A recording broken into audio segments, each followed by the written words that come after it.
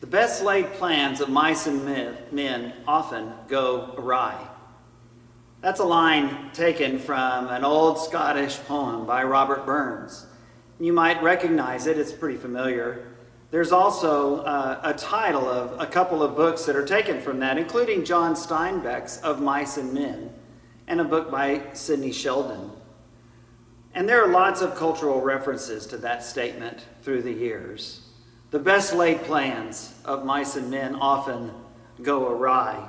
It is the current situation that we're in right here that really encapsulates that statement, doesn't it? And I imagine that many of us here today are facing that way. That same strength, that same courage that's coming through in a difficult time, knowing that those great plans we made have gone definitely awry. And it reminds me of a scripture. It's a scripture that's found in James chapter 4, and it's pretty familiar as well. It says this, beginning in verse 13.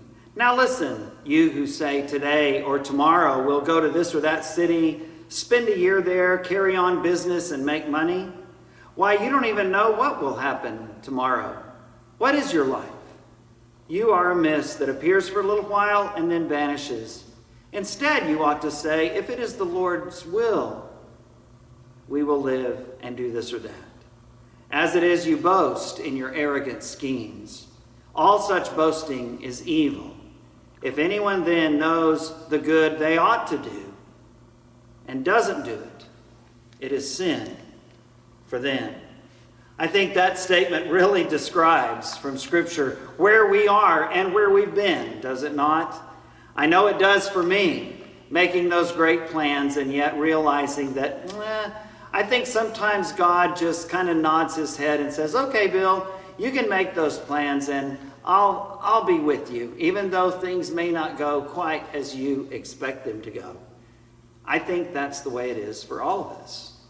But what does this passage in James 4 mean, especially now in the midst of all of this craziness that our world is experiencing?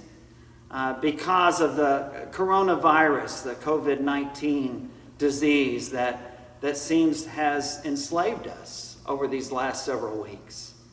Well, this teaching, first of all, doesn't mean for us to never make plans.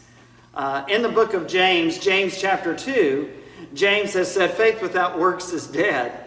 And so one of those works that we should do is to make good plans and to try to have things coordinated ahead of time, some kind of strategy, maybe some kind of goal, some expectations, some kind of plan.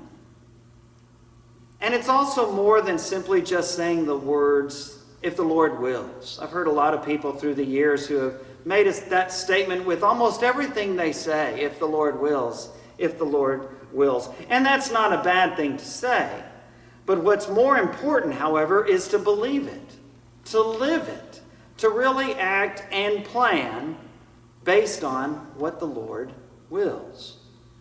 And so here I think is the point. Let's include the Lord as we make our plans. Let's not be arrogant as we plan our lives or boastful, but rather let's consider his will and leave room for him to act. I've come to believe two things about God, and if you've heard me preach or know me well, you know what I'm about to say. I believe that God exists, and I also believe that I'm not him. And that's a real liberating thing. I'm especially thankful for that. I need a God who can do more than I can do. I need a God who understands more than I understand, who's wiser than I am. I need a God who is not surprised by anything that happens, including what's going on in our lives today, because he already knows about it long before it occurs. He knows everything about me, and he still loves me enough to send his son to die for me. And that's the same God that knows you, everything about you, everything that you've been through, everything that you're going through right now, and everything that's ahead. All of the good, all of the bad, all of the victories, all of the failures. And he loves you. He loves you so much that he gave his son to die for you. And he wants to live with you forever. And he will see us through this pain at this moment. I imagine everyone listening to this little message has seen their lives change over the last few weeks. We've all seen some of our, quote, best laid plans go awry. One thing we can continue to do, though, when we see the good that we can do it. So make that call. Send that text. Give that gift. Say that prayer. I'm Bill Allen, and I want you to know that I'm praying for you. And I know that God is with you.